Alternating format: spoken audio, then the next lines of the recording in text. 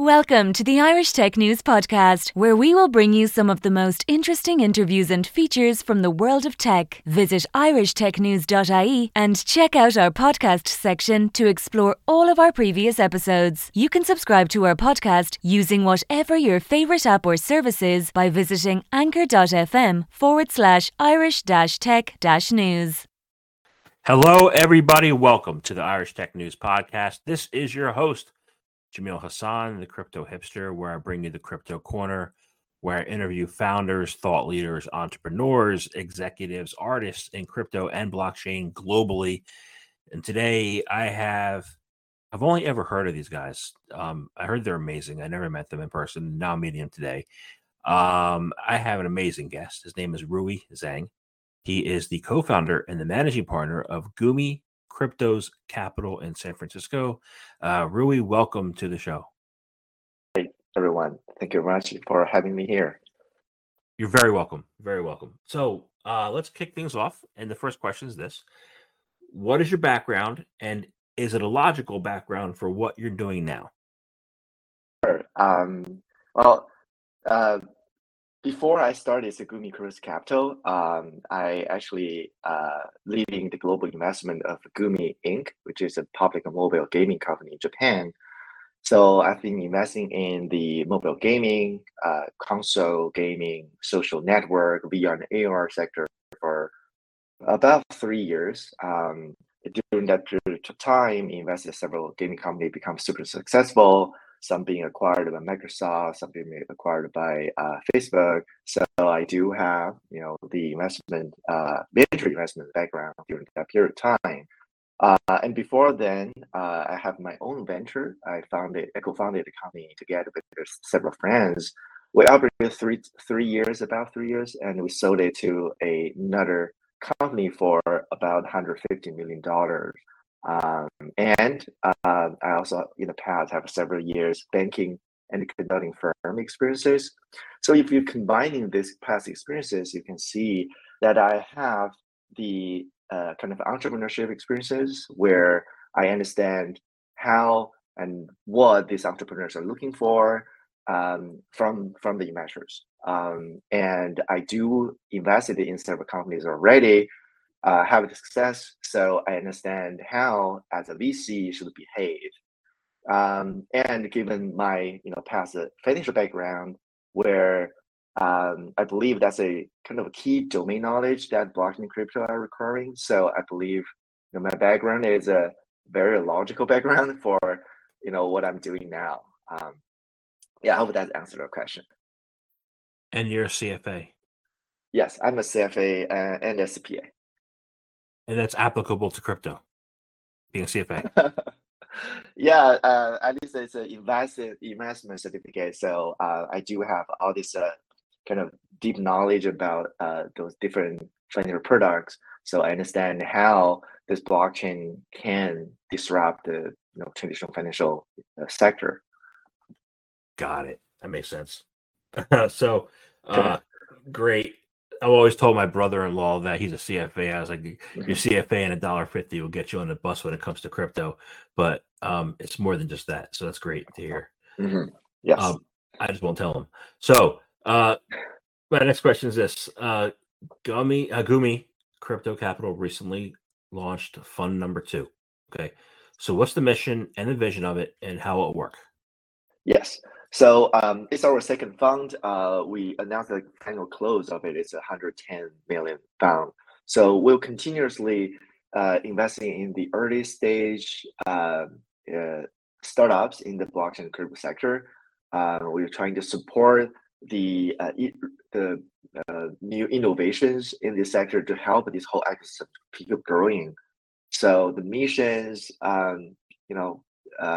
providing both the capital and the all the resources that we are able to provide to support the talent entrepreneurs to deliver their vision, their product to the market, supporting the users, supporting all the parties around this ecosystem to grow together. So that's kind of the vision that we're going after. Obviously, at the VC, the main job that we're doing here is in making investments. So finding, identifying the best entrepreneurs working on the real product that's solving real problem in different sectors, different industries, making a blockchain and crypto technology adopted for the mass market. That's kind of the things that we're gonna do. Got it. Sounds good. So I'm going to go back. I'm going to go to one of your quotes that you said recently. You said, think of us as blockchains experienced high conviction, high trust, hands-on value adding, long-time preference, unicorn to megacorn, builder focused, all-in venture society. That's a mouthful, right?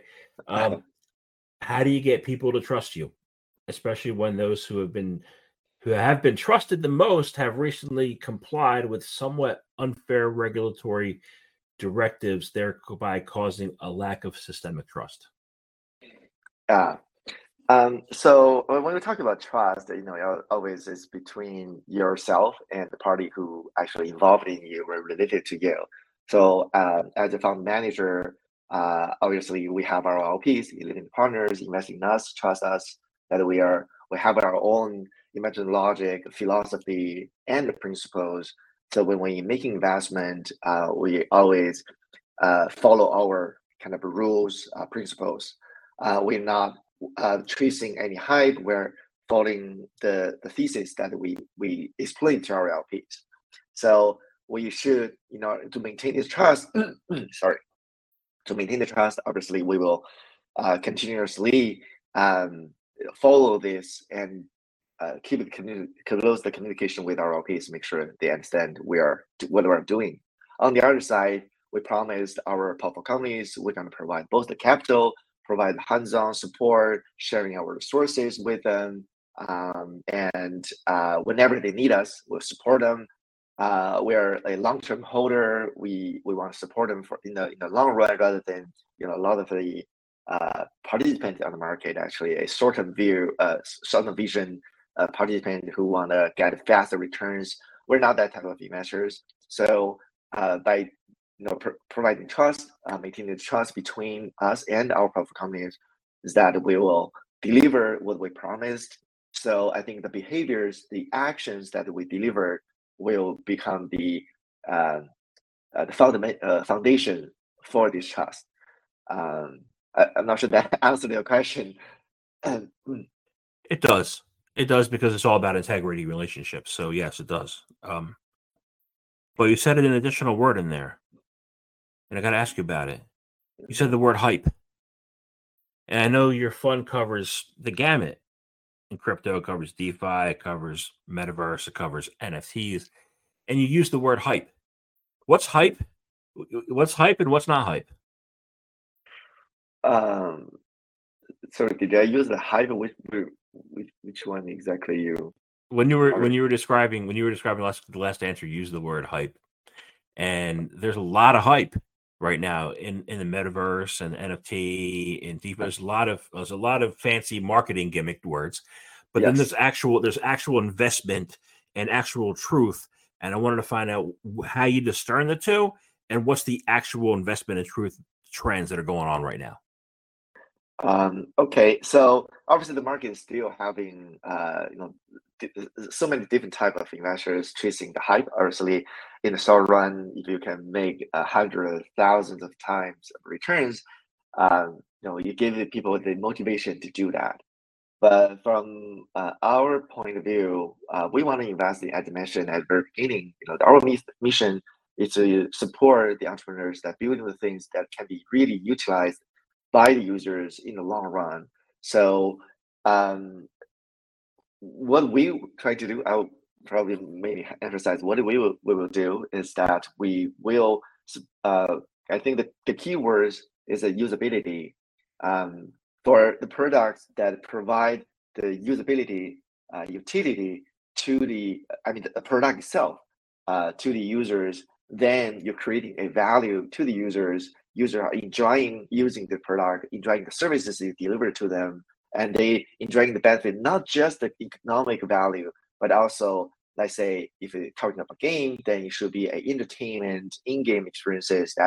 That's the real value that you should deliver to your users. Well, if we talk about financial services, then I think it should be more on the usability for the parties, the companies, the businesses that can easily access the capital from this market while you use it to the real business, to build the real business and deliver the productions. So those are the things that we're looking for. Those are the things that we are investing in. So we're definitely trying to avoid the hypes. Yeah, that's my Awesome. thoughts on that. Yeah. Awesome. I love the usability. And as far as building a business, and I want to go back to the last question before I talk about the experimental age, right? Because it might tie into that. So I'm going to ask you what the experimental age is. When you're building a business, there's something called capital budgeting. There's the cost of equity and there's the cost of debt. And recently, a lot of crypto, custodians have been attacked by the regulators for offering yield. And you can consider the yield the cost, like a cost of equity or cost of debt, right? So how can you build a business when you don't have access to returns that might be skewed that other people might have? How do you build that business if you're not able to do a capital budgeting within your business and earn yield to do it? Sure. So if I understand your question is mainly basically regarding if you're building a business that is mainly collecting the capitals and telling people you'll be able to earn yield, that if that's the only business you're doing, then how you maintain that? Is that the question? That, and then how can if I'm not in that business but want to be able to have like a cost of equity or debt, cost of capital for my business, how do I achieve it? Yeah. So first, I believe if that's the case, it's not sustainable for sure. If you look at the mechanism, those kind of projects, either you collect the capitals and provide it to other protocols, where those other protocols can generate incomes through lending and borrowing, through maybe making the investment. So the yield have to come from somewhere that have actual inflows. So if it's purely generating yield by printing your own money, you can see there's several projects on the market that are actually doing this kind of mechanism, telling you if you put money in here, we will give you our own token, but their own token has no economic value because there's no cash flows accrued to it. So if that's the case, it's not sustainable. But if you're really building the kind of financial platforms that just like the lending protocols like Compound, right? You actually are serving as the type of kind of traditional financial institutions. You become the bridge between the borrowers and the lenders, right? What finance works, right? Well, the purpose of finance is actually facilitating the capital transferring, right? You transfer the assets from where it has to where it needs. So if you're serving this purpose, then you are a financial platform that creating value by contributing this function. Otherwise, if you're purely collecting and kind of more kind of Ponzi game, then it won't sustain. And if you're talking about the capital budgeting thing, if I understand correctly, you're talking about for the business who actually is that borrowing or providing capital to the pools, how they managing their the financing cost. Is that the right way to? Yeah. Okay. Yeah. So that's a good question. The market, especially the kind of financial market, actually are missing this part. You don't have a good way to managing or hedging your financing cost risk, or I'll say in the traditional financial market, you will have, let's say, interest swap. You have forwards, futures on the interest that you can actually well manage your position. In the next quarter, next year, what's the cost that you need to pay in order to use this capital. Well, right now, most of the DeFi projects, it's a very fluctuating model. So no matter you're a borrower, you're a lender, it's pretty hard for you to predict that and for you to hedging that. So that's actually one of the sectors or one of the directions that we are actively investing and looking for the best candidates to invest now. I definitely believe that's something that will definitely necessary and will benefit the market participants. When you have this kind of tools, we have this kind of protections, you will have more participants, more real users joining this ecosystem to utilize these platforms. That makes perfect sense to me. Thank you. And I ask you the hard question because you got the hard designation of CFA, so I have to ask you. So thank you for playing along with me. So let's go to the next question. What's the experimental age? What is that? What do you foresee in the experimental age? Yeah, so that's actually a quote from my partner, Miko. So if you look at the history, there's what happening now in the crypto, in the blockchain sector, actually never been experienced, right? You've never seen such a aggressive decentralization move, and so people are building. What people are building are the things that you never experienced. So when you're trying something that never observed in the past, then you are experimenting things. So the existing so-called maybe Web2 or traditional internet age, right? You already have this a kind of a model how you do business, how you collect users, how you treat the distribute the values between the service providers and the users. Now, people are moving into an age that ownership for the users becomes so important. People are paying attention to that. So the financial sector, even the currencies outside of the control of the government, how the government should take care of that, how the current financial system can be migrated or merged together with this the new decentralized financial system.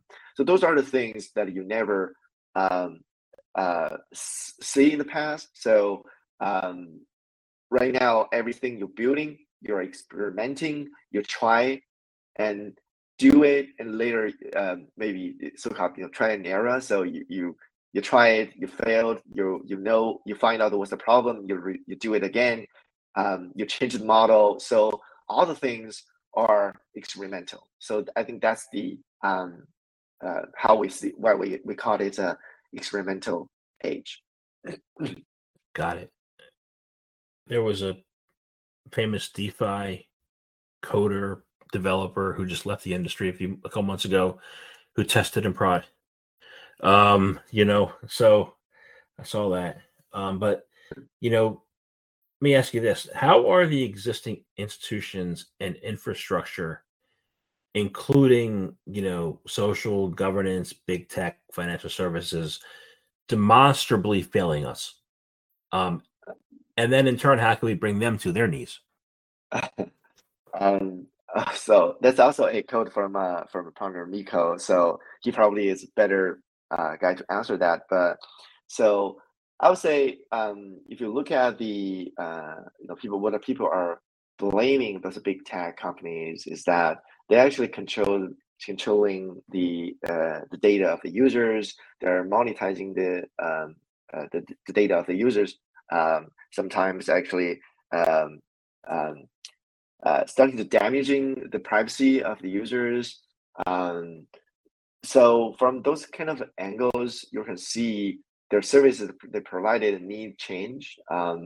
So they're fighting us. I would say it's just a lot of things they should deliver to the users by protecting users, providing the sharing the values that the users should be entitled, but they didn't achieve that. So they definitely need the current blockchain and crypto sector are forcing them to adjust their behaviors in the past. I think those are the things my partner are meaning that but by saying they're failing us.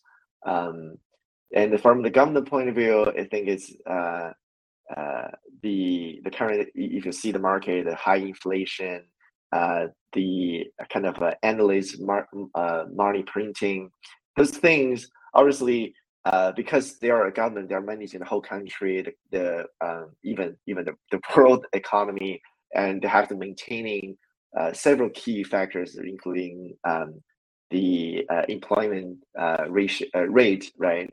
The stability of the economy, the growth of the economy. And obviously there's a national security, all those factors they need to consider. So monetary and policy become part of it. So they have to consider that well balance everything together. But still, the current monetary policy, the current monetary kind of behaviors that governments are going after seems brought a lot of troubles, a lot of problem to a lot of the normal mass user. I think the people are pay so much attention to Bitcoin, decentralized currency, a different type of currency that unrelated to the government is exactly showing the reason, right? So showing why the people are kind of starting losing some of the confidence or the faith to the government. So that forces the government to react, to change. So I think the needs the things that both the government, the social, the big tech, including financial services companies, the things they missed, that they failed in the past. Now you have an external force that's forcing them to change, to adjust. I think maybe we don't really need to disrupt everything, but at least that we can bring them to the place that they need to collaborate with the user, collaborate with the normal people. So that's how I rate it. So yeah, I had to ask you, and I know it was Miko's quote. I know, but in order to know where you're going, you have to know where you've been, right? And your company's motto is thinking ahead. Yes. You also said that people are losing faith and people trust you. And then yesterday I was in line at the grocery store buying some stuff for Easter, and I overheard the news come out and say the most trusted television station with a whopping 52% of the people who trust it is weather.com. Everything else is under 40. And so they're not trusting the media, right? They're not trusting anybody, right? So how do people who have been force-fed disinformation and misinformation come to trust and rely upon the sources of truth like you guys and think ahead like you do for themselves? Yeah, it's a different question. Different question. So, for even I mean, the media is obviously they're biased, right? They're expressing not the fact, but they're expressing their opinion. So, for the same fact, the way you express it, the way you demonstrate it, it can be very biased. Even a neutral kind of information, you can say it in a way that become very positive, or you can say it in a way that can be very negative. So it depends on how they want to influence the public. So they're I don't think they're hiding the truth. It's just that they're telling you in a way that driving you or directing you to the direction they want you to see. So how to avoid that or how to change that? I don't think there's a really way to solve it, because everybody have their kind of a independent opinion. How people interpret the same piece of information is up to them. So I think for each individual, so like us, what we need to do probably just having an open mind whenever we see anything. We should consider it from both sides. Then that will just helping us getting more kind of fair opinion for information from all these different channels of the media. Now, nowadays you have so many channels touching so many different type of informations. So when you find something from the media, from any TV channel, you can search on the internet. You probably find a different opinion elsewhere. So you can, comparing those two, doing your own analysis, then probably that will do your own benefit. That's on the media side. The talk about the other kind of trust. I don't. Can you repeat the second part of the question again? Sorry. Well, how do people start to, think ahead for themselves? Yeah. So think ahead. When we talk about think ahead from our firm's point of view, we're talking about what's going to happen in the next 1 to 3 years from a more kind of a macro point of view for this whole ecosystem to keep growing, to scaling up. What the people are looking for. If you are a user, you are a participant in this ecosystem, what do you see the market are missing? What do you are definitely demanding? Then those are the parts that not now, but what happens in the next near future, 1 to 3 years. That's what we define as a think ahead.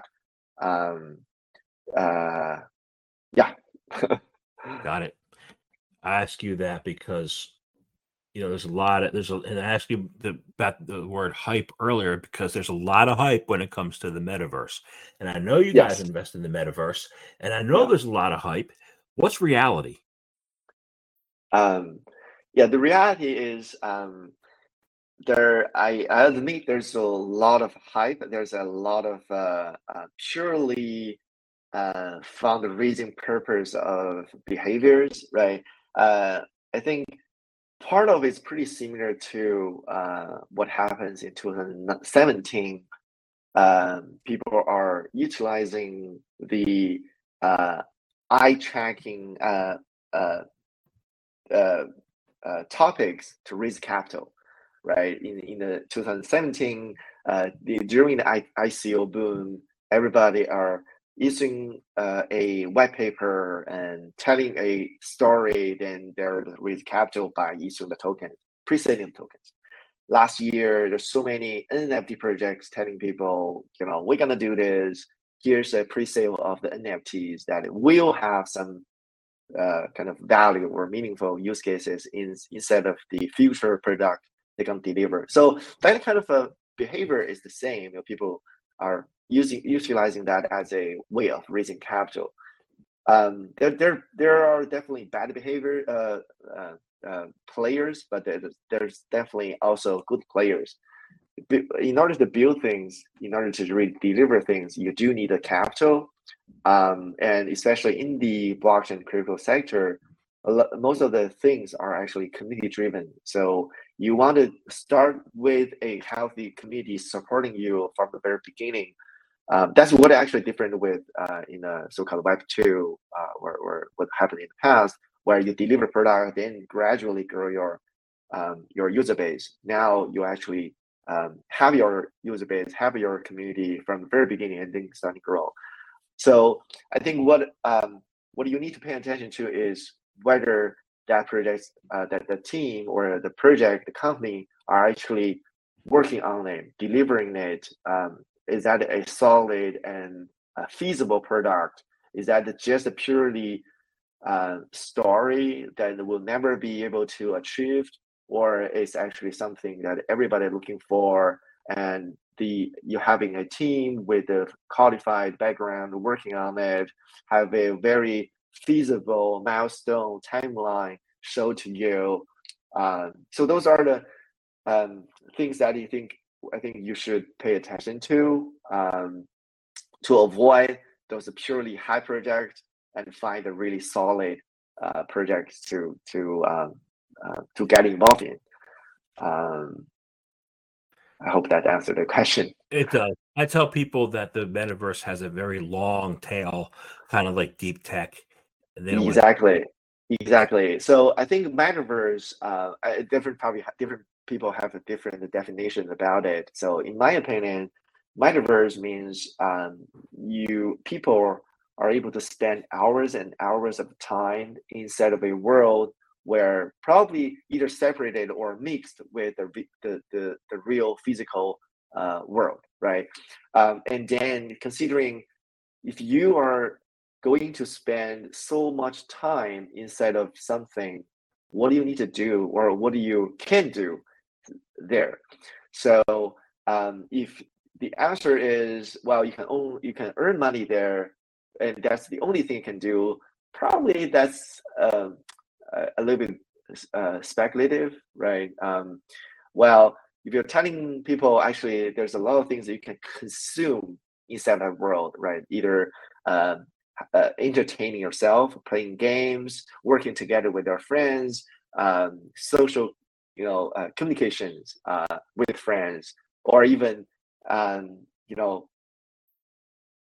there's doing something that you want to do, and you actually consume your time, consume your money, consuming whatever you have in order to achieve those target you want to do, then it becomes a solid and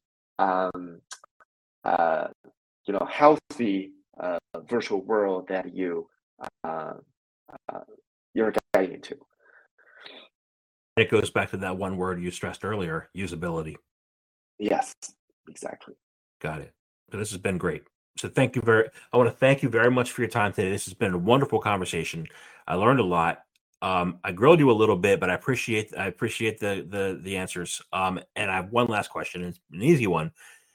Is this: how can people find out more information about you, about Gumi Crypto Capital, about what you guys do, about your funds? How can they do any of that? Yeah. So you can easily find us through our website. It's gumi-cryptos.com. You can find our portfolios. You can find our contact information there. And you can easily find us through Twitter, through LinkedIn. Our Facebook, we also have a official Facebook page too. So feel free to reach out to us if you have a very ambitious vision on a very usable product. Please come to us. Awesome. Thank you very much for your time today.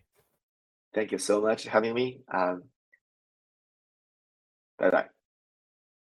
Thank you for listening to the latest Irish Tech News podcast. Check back every day for the latest episode. You can follow us on Twitter @Irish_Tech News, on Facebook, facebook.com/Irish Tech News, on LinkedIn, linkedin.com/Irish-Tech-News, on Instagram, instagram.com/IrishTechNews.ie, and on TikTok, tiktok.com/@Irish Tech News.